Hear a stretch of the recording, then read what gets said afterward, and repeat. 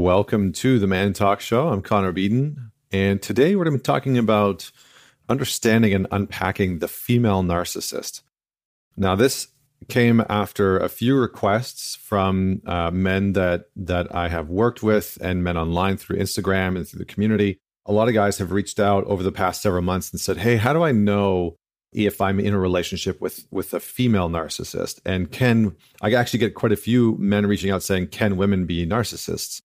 Which the answer is yes. Yes, they absolutely can.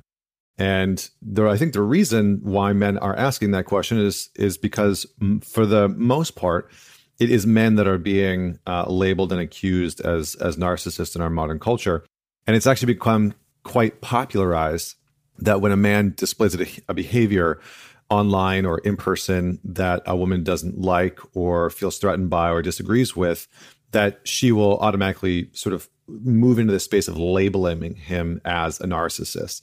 And it's just sort of like attack on a character. And for a lot of men that I've worked with, they've been in relationships where that word has been used and they've sort of fallen into this trap, although they are certainly not narcissists, while there are narcissists out there. And so I think that this word has been sort of thrown around quite a bit in relationships. And we do ourselves a disservice when we just start labeling our partners, right? Like, oh, you're acting like a narcissist right now. Or, we start to use these clinical diagnoses for our partner's psychological and mental health and well-being, when in reality, we have no basis or grounds for that. And I think it's a very dangerous thing for us to go down that territory.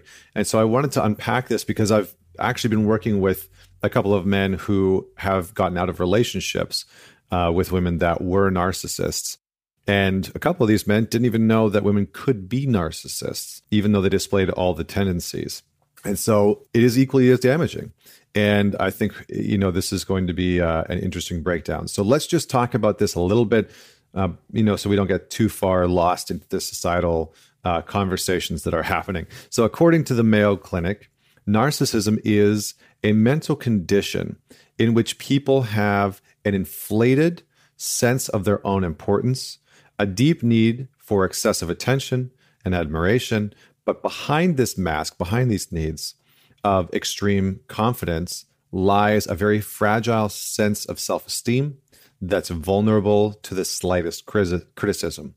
Now, that might sound familiar to some people that you know, maybe very close to you in your life, maybe people that you see in the media, maybe celebrities that you've seen, etc. And I think that we all can conjure up an image of somebody that very clearly cannot take any criticism, whether it's, in our family, maybe an individual that we've dated, or somebody in the media that we've come into contact with. So that's the basic grounds of narcissism. Now, there are sort of different layers to this, right? So if somebody's just a little more sensitive, or they have an inflated sense of ego and they're very confident, that doesn't necessarily make them a clinical narcissist, right? In just for some research, there are roughly 3.2 or 3.3 million diagnosed cases of narcissistic personality disorder in the United States alone. And so, roughly 1% of the population will have this. It is a genetic disease or disorder, whichever one you would like to use.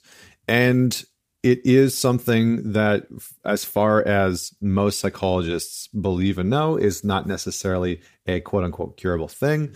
Although I think that there's some counter arguments to that from a few therapists and psychologists that are starting to come out with different types of research around narcissism. So let's dive into just a few different parts of what narcissism is, how it shows up in relationships, and I'm going to break down the two different kinds of female narcissists. So here we go.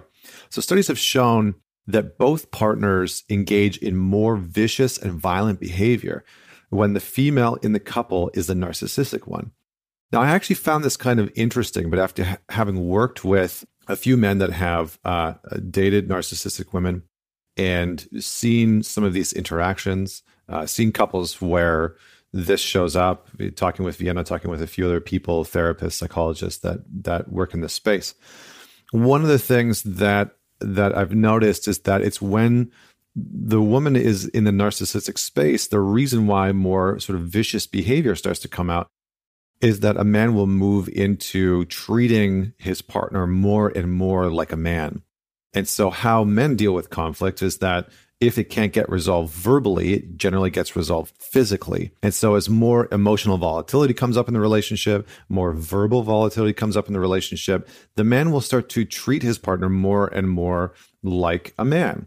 And when he does that, if it's again, we're going off the basis, it's a straight heterosexual couple. When he does that, he'll move into a space of seeing his partner as somebody that is violently trying to attack him. And so the defensiveness will go up, and this will sort of play into the cycle of the narcissist, and it'll just cause the relationship to spiral. And this can look in many different ways. Viciousness doesn't mean just physically. It can mean emotionally. It can mean psychological games that are played. It can mean many, many different things, sexual as well. So men tend to display more anger when they have to interact with a narcissistic woman and a partner, but the man's level of narcissism has no correlation to these behaviors.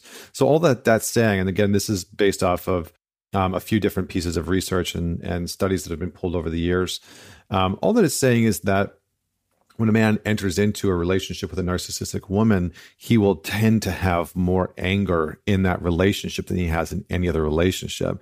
And that his level of narcissism has no correlation to these behaviors. So this is where it gets very sort of confusing and very frustrating for partners, whether you are a man or a woman in a relationship with an individual who is a narcissist, because we oftentimes will fall into the trap of being labeled as the person with the problem. Because of course, the narcissist has that very sensitive sense of self-esteem and can never be the issue.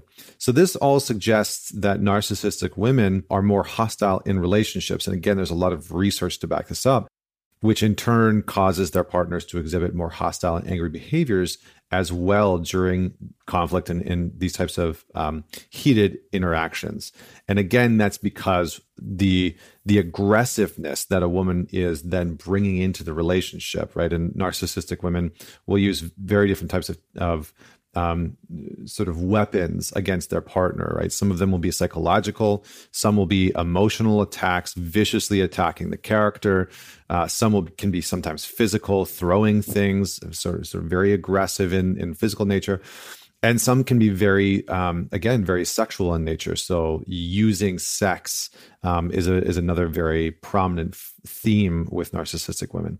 So let's talk about the two different types of narcissistic women. And there's generally two different types just in general, but this is going to be sort of characterized for women specifically, just so that, maybe you grew up, maybe you're a woman listening to this show right now, and you grew up in a household with a narcissistic mother, or you have a sister that is a narcissist, or you have a boss that's a narcissist, or some of these qualities will just help you identify whether or not you're dating a man who's narcissistic.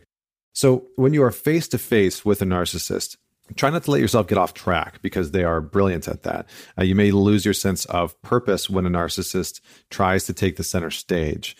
So let's talk about the two different kinds. The first one is the grandiose, and I've labeled this as the archetype of the huntress or the spider.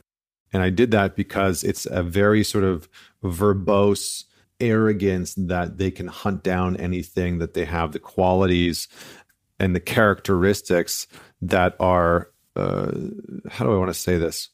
That are very large in nature, right? So there's an arrogance there. So grandiose narcissism is characterized by extroversion, low neuroticism, and overt expressions of feelings of superiority and entitlement.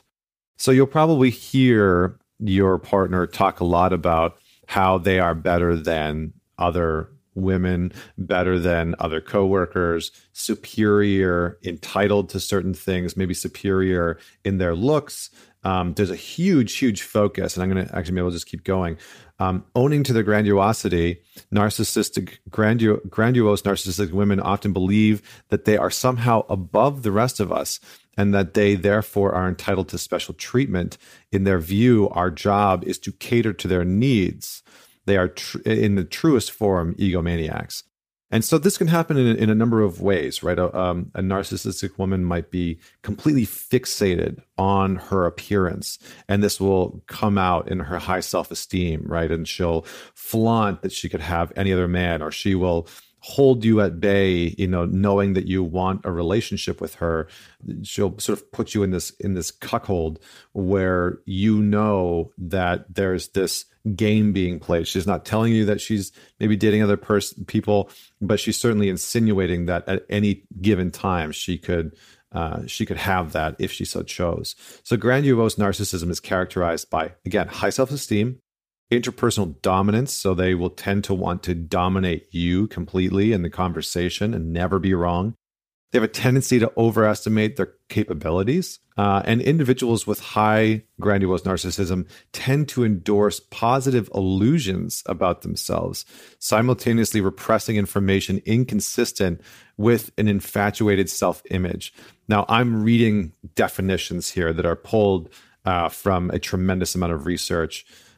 People like Wink in 1991, Pincus, Miller in 2011. So this is a lot of research. These aren't my words. These are researchers in this field. So grandiosity can also be manifested through exploitativeness and aggressive behavior. So for many women, how you'll see this show up is in their dominance of competing with you. So you might find that some women that represent this huntress, this spider, the grandiose narcissist, they will try and compete with you, but they'll only compete with you in things that they know they can win. And so they won't engage in any other type of game with you. They'll put their looks above everything else. They will be hypersensitive to any kind of feedback. And what you'll notice is that they will start to gaslight. So all that means is that they will have said something, 2-3 minutes before, 5 minutes before. And when you bring that back up to them and say, hey, like, this is actually what you said, they'll try and deny it and they'll try and spin it. They will try and, tell you that you're crazy, you're insane, like that was never said. And even though you're sitting there knowing that that was very clearly said. So any type of criticism towards them is taken or construed as an attack. And what you'll probably find is that in return, your character gets decimated. So the grandiose narcissist will start to diminish you and shame you and do everything they can to create a complete imbalance. Because again, the grandiose narcissist needs to be on this very, very, very high pedestal. So those are some of the components of a grandiose narcissist. It can feel very apparent. It can feel very alluring as well at first, because you probably meet a woman who's very confident, who's very sort of savvy. And for a lot of men, that can be very attractive, right? To find this woman that is, knows what she wants and is very sort of perceivably rooted in knowing the direction that she wants to go in, when in actuality, there's a very sensitive portion underneath that is being hidden. So several studies have revealed a tendency to overestimate their own cognitive ability among people scoring high in grandiose narcissism. So again, you might be dating a woman and she's showing a lot of these signs in conflict that maybe she's a narcissist. And one of the main ways is that there's this high overestimation of what she may be capable of. And we've all seen people that do that in our lives. We know the people where, they're like saying that they can do all kinds of crazy things when you're like, no, there's no way in hell you could do that. Right. It's like, I always say to people, like, not everyone can be an opera singer, right? It's just not possible. It's not physiologically possible for every single human being to be a masterful, well-trained professional classical singer. since that was my background. It's just not possible. And so this idea that everyone should be able to do anything is just not true.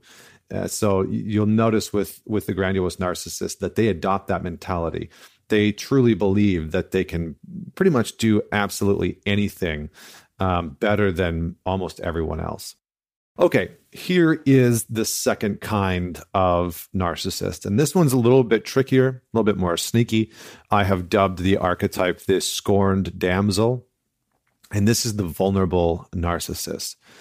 So there could also be those who put these can also be women that put significant time and energy into appear powerful, but who are well aware of their self-esteem being actually very weak. So this is a bit of a different kind. Whereas the grandiose narcissist can't really see this part that they're protecting. Or doesn't want to go near it. The vulnerable narcissist actually knows that they have incredibly low self-esteem. So the vulnerable narcissist reflects introverse self-absorbedness. Again, I'm reading off some of the research. High neuroticism, hypersensitivity, even to gentle criticism, and a constant need for reassurance. So I think that's the really important part, the constant need for reassurance. And the sort of self-absorption is a little less obvious for most people. The high neuroticism, this is like OCD characteristic traits. So she might need to have things a very specific way in certain areas of her life, whether it's the way that she looks or the clothes that she wears or, how things need to get put away or whatever the case may be. Now, a couple of those instances, not a big deal. But what it's saying here is that the vulnerable narcissist will have high neuroticism, will have high levels of neuroses, and neuroticism, again, being related to neuroses. So abnormally sensitive, obsessive, or hyper anxious. So when it comes to the vulnerable narcissist, we actually need to rethink narcissism because vulnerable narcissists are just as convinced that they're better than others as any other narcissist, but they fear criticism so viscerally that they shy away from and even seem panicked by people and their attention. And this is by Craig Malkin. That's a quote from Dr. Craig Malkin, who has been one of the leading researchers in narcissism. So what he's saying here is that really there's a sort of tragic weakness that the vulnerable female narcissist will feel. And she will actually be incredibly, incredibly insecure. And you will probably hear about that insecurity. So the narcissistic qualities of a vulnerable narcissist are masked by helplessness, hyper-emotionality, very sort of erratic behavior. And they're not dissimilar to covert or introverted narcissists, which sort of fly under the radar of the grandiose narcissists. But let's just get into some of the behaviors because this can help you identify what some of it looks like. So they're typically highly sensitive people to a very extreme level, and only their feelings have significance or importance, not other people's. So all that that's saying is if you're in a relationship with a vulnerable narcissist, their emotions take precedence. No one else's matters. They're not able to really tend to your emotions. You'll probably often feel emotionally neglected, maybe even emotionally abandoned. And it's sort of instead of using their sensitivity to understand and meet the other person's needs, they take offense to the slightest emotional reaction. So they'll watch for facial cues, they'll watch for body language, they'll listen to your words, they'll really start to learn when you're disappointed, and they'll personalize that other person's feelings and ultimately make it all about them. So it'll come back to them. So this is, again, a hyper level of emotional manipulation. Just like the grandiose narcissist, the vulnerable like to be considered a perfectionist in their area of specialty. However, where they differ is that the grandiose narcissist will insist that they are perfect and believe others see them in this way, whereas vulnerable narcissists believe that they are perfect, but others fail to see them in that way. So again, you'll probably hear, if you have ever dated a female vulnerable narcissist, or even a male vulnerable narcissist, you'll hear that individual probably constantly complaining that their partner doesn't view them in the way that they want to be viewed, right? It's like, you never see me as, the gift that I am to the world. Or you never see my true colors, or you never, appreciate this part of me. And so there'll be this sort of constant complaint. The vulnerable narcissist is similar to the emotional up and downs of borderline personality disorder, but without the self-harming behavior that is very characteristic of borderline personality. So, I hear a lot of men that come out of relationships with women that are volatile, and they're like, "Oh, I think that she was borderline personality or something." It's like, well, maybe, but maybe you were actually dating a female vulnerable narcissist. And vulnerable narcissists might threaten to self-harm as an intimidation tactic, but they almost never follow through, because it's not about that. Because again, they are of utmost importance. They are the most important thing. So there is no healthy way to question the emotions and subsequent responses of a vulnerable narcissist, as they are always right. Now, this one's really important, okay? You will have been in a relationship where it feels like, to your credit, it feels like you can't say anything about your partner's emotions ever. And that's a legitimate. It's not like it's not you complaining. It's not you just, not knowing how to engage with your partner. It's not you just sort of saying like, I feel frustrated because sometimes I get it right and sometimes I don't. No, it's not that. It is that any single time you try and question your partner's emotions, or you try and engage with your partner's emotions, and you try and give them feedback about their emotions, that they become very reactive and defensive, and that they need to be right about what's happening in their experience. So they can't take any sort of feedback.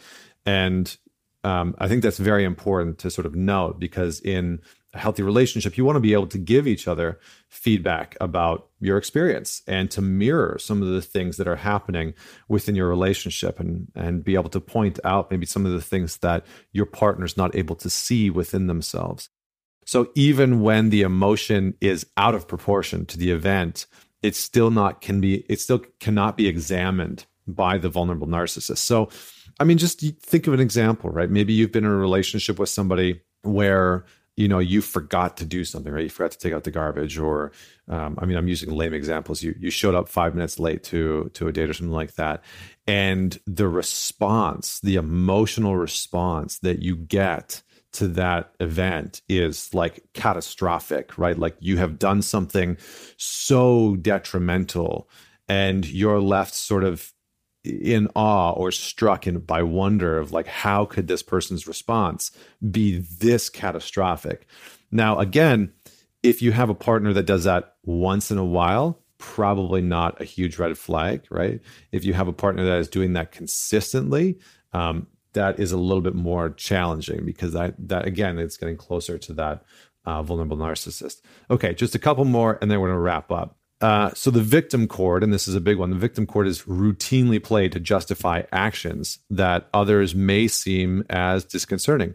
So typical statements include, everyone is out to get me because I'm better than them, or this is not my fault, but someone else's fault. So different iterations of that, right? Like, oh, that person just doesn't like me because they're out to get me, not out to get you, right? So again, notice when you're dating a vulnerable narcissist, it's not about you being stolen away or taken away from the relationship. It is legitimately just about them and their emotions, and that there's somebody out to get them.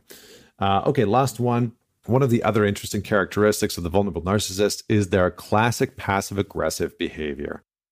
They typically will ignore a person as punishment for not doing what they are told, not looking good enough, or not being as smart as they are. So again, a lot of passive-aggressive comments, a lot of passive-aggressive behavior. It's sort of very childlike. And again, this can be this sort of means of emotional manipulation. So the main theme for the vulnerable narcissist is the massive insecurity is at the root of this particular narcissist. And it's covered with silence instead of grandiose behavior. So instead of going into competition mode, instead of going into battle and sort of like attacking your character, they will often use sort of much more quiet, insidious means to make you feel like you are at fault for everything that is happening to them, that they are the victim. And in fact, they are extremely judgmental of anyone who displays pretentious, flamboyant, or lavish behavior. So they'll have a lot of judgment towards other people that might have qualities that sort of mirror back any of that sort of flamboyant behavior that they may be enacting sometimes. So, okay, I know that's a lot of clinical information. It's a lot of breakdown to help you understand what the vulnerable narcissist and the grandiose narcissist looks like. Again, as I said, the scorned damsel and the huntress. So what do we do? How do we meet these parts? What do we start to do to deal with these types of narcissists? So if you're a man that's in a relationship with a woman who you think might be a narcissist, I would encourage you first and foremost to really question whether or not you feel like these behaviors are showing up, to really do some research. Because I think the main problem that we experience in relationships is that when we are hurt, it is so easy to label our partner as something. It's so easy to say, like, you're just a fucking narcissist, right? You're just this, you're just that. And it's very damaging to the relationship, especially if it's not true, especially if that person, 90% of the time in conflict is great, but every once in a while sort of dissolves into, playing the victim and becoming manipulative and becoming hyper conflict oriented.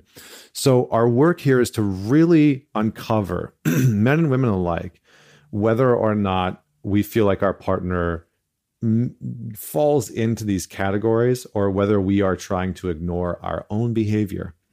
And that can be especially true. So if you're a man that's in a relationship and you feel like legitimately nothing that you can ever do is right, that you are sort of being extremely tested, right? You get called these sort of black and white names, right? You're so ugly, you're a pussy, you're not a man, you're such a cheap bastard, you're such a waste of life, your mother should have never had you, you're so stupid.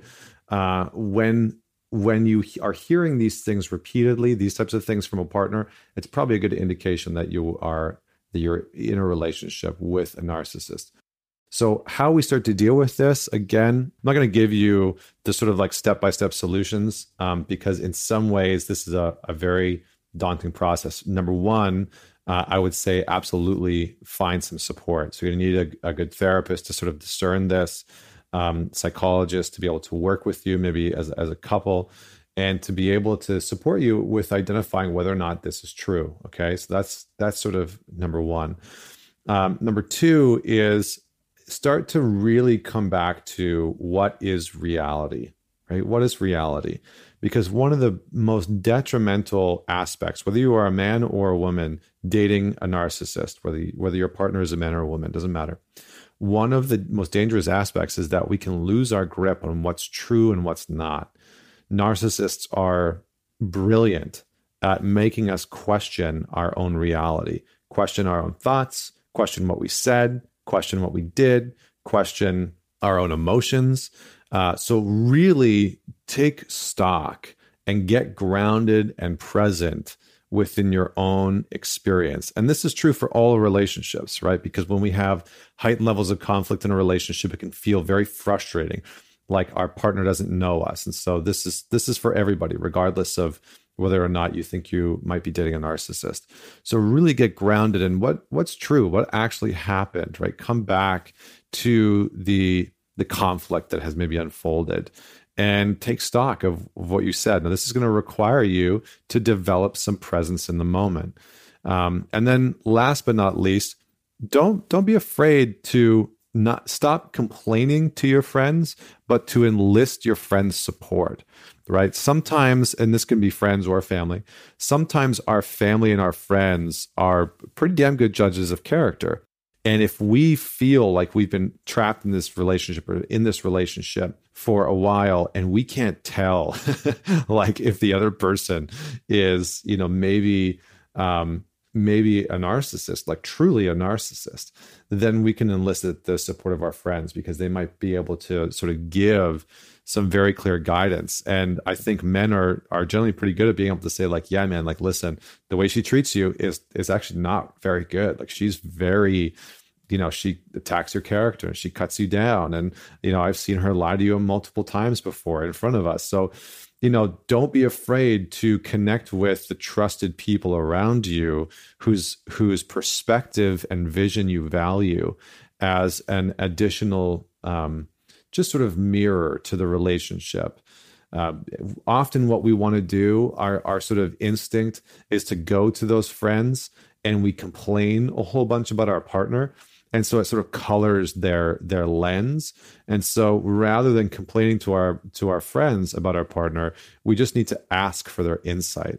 So ask for insight rather than complain. See what they say, see what they witnessed in your partner, and see if that matches up and feels true. All right, friends, thank you so much for tuning in. I know this was a big one. If you have other questions about the female narcissist that I did not answer on this, or about narcissists in general, feel free to send me off a direct message. But please do share this episode. I think this is one of those episodes that many people would love to tune into. So if you have any questions, DM me on Instagram @mantalks. Until next week, this is Connor Beaton signing off.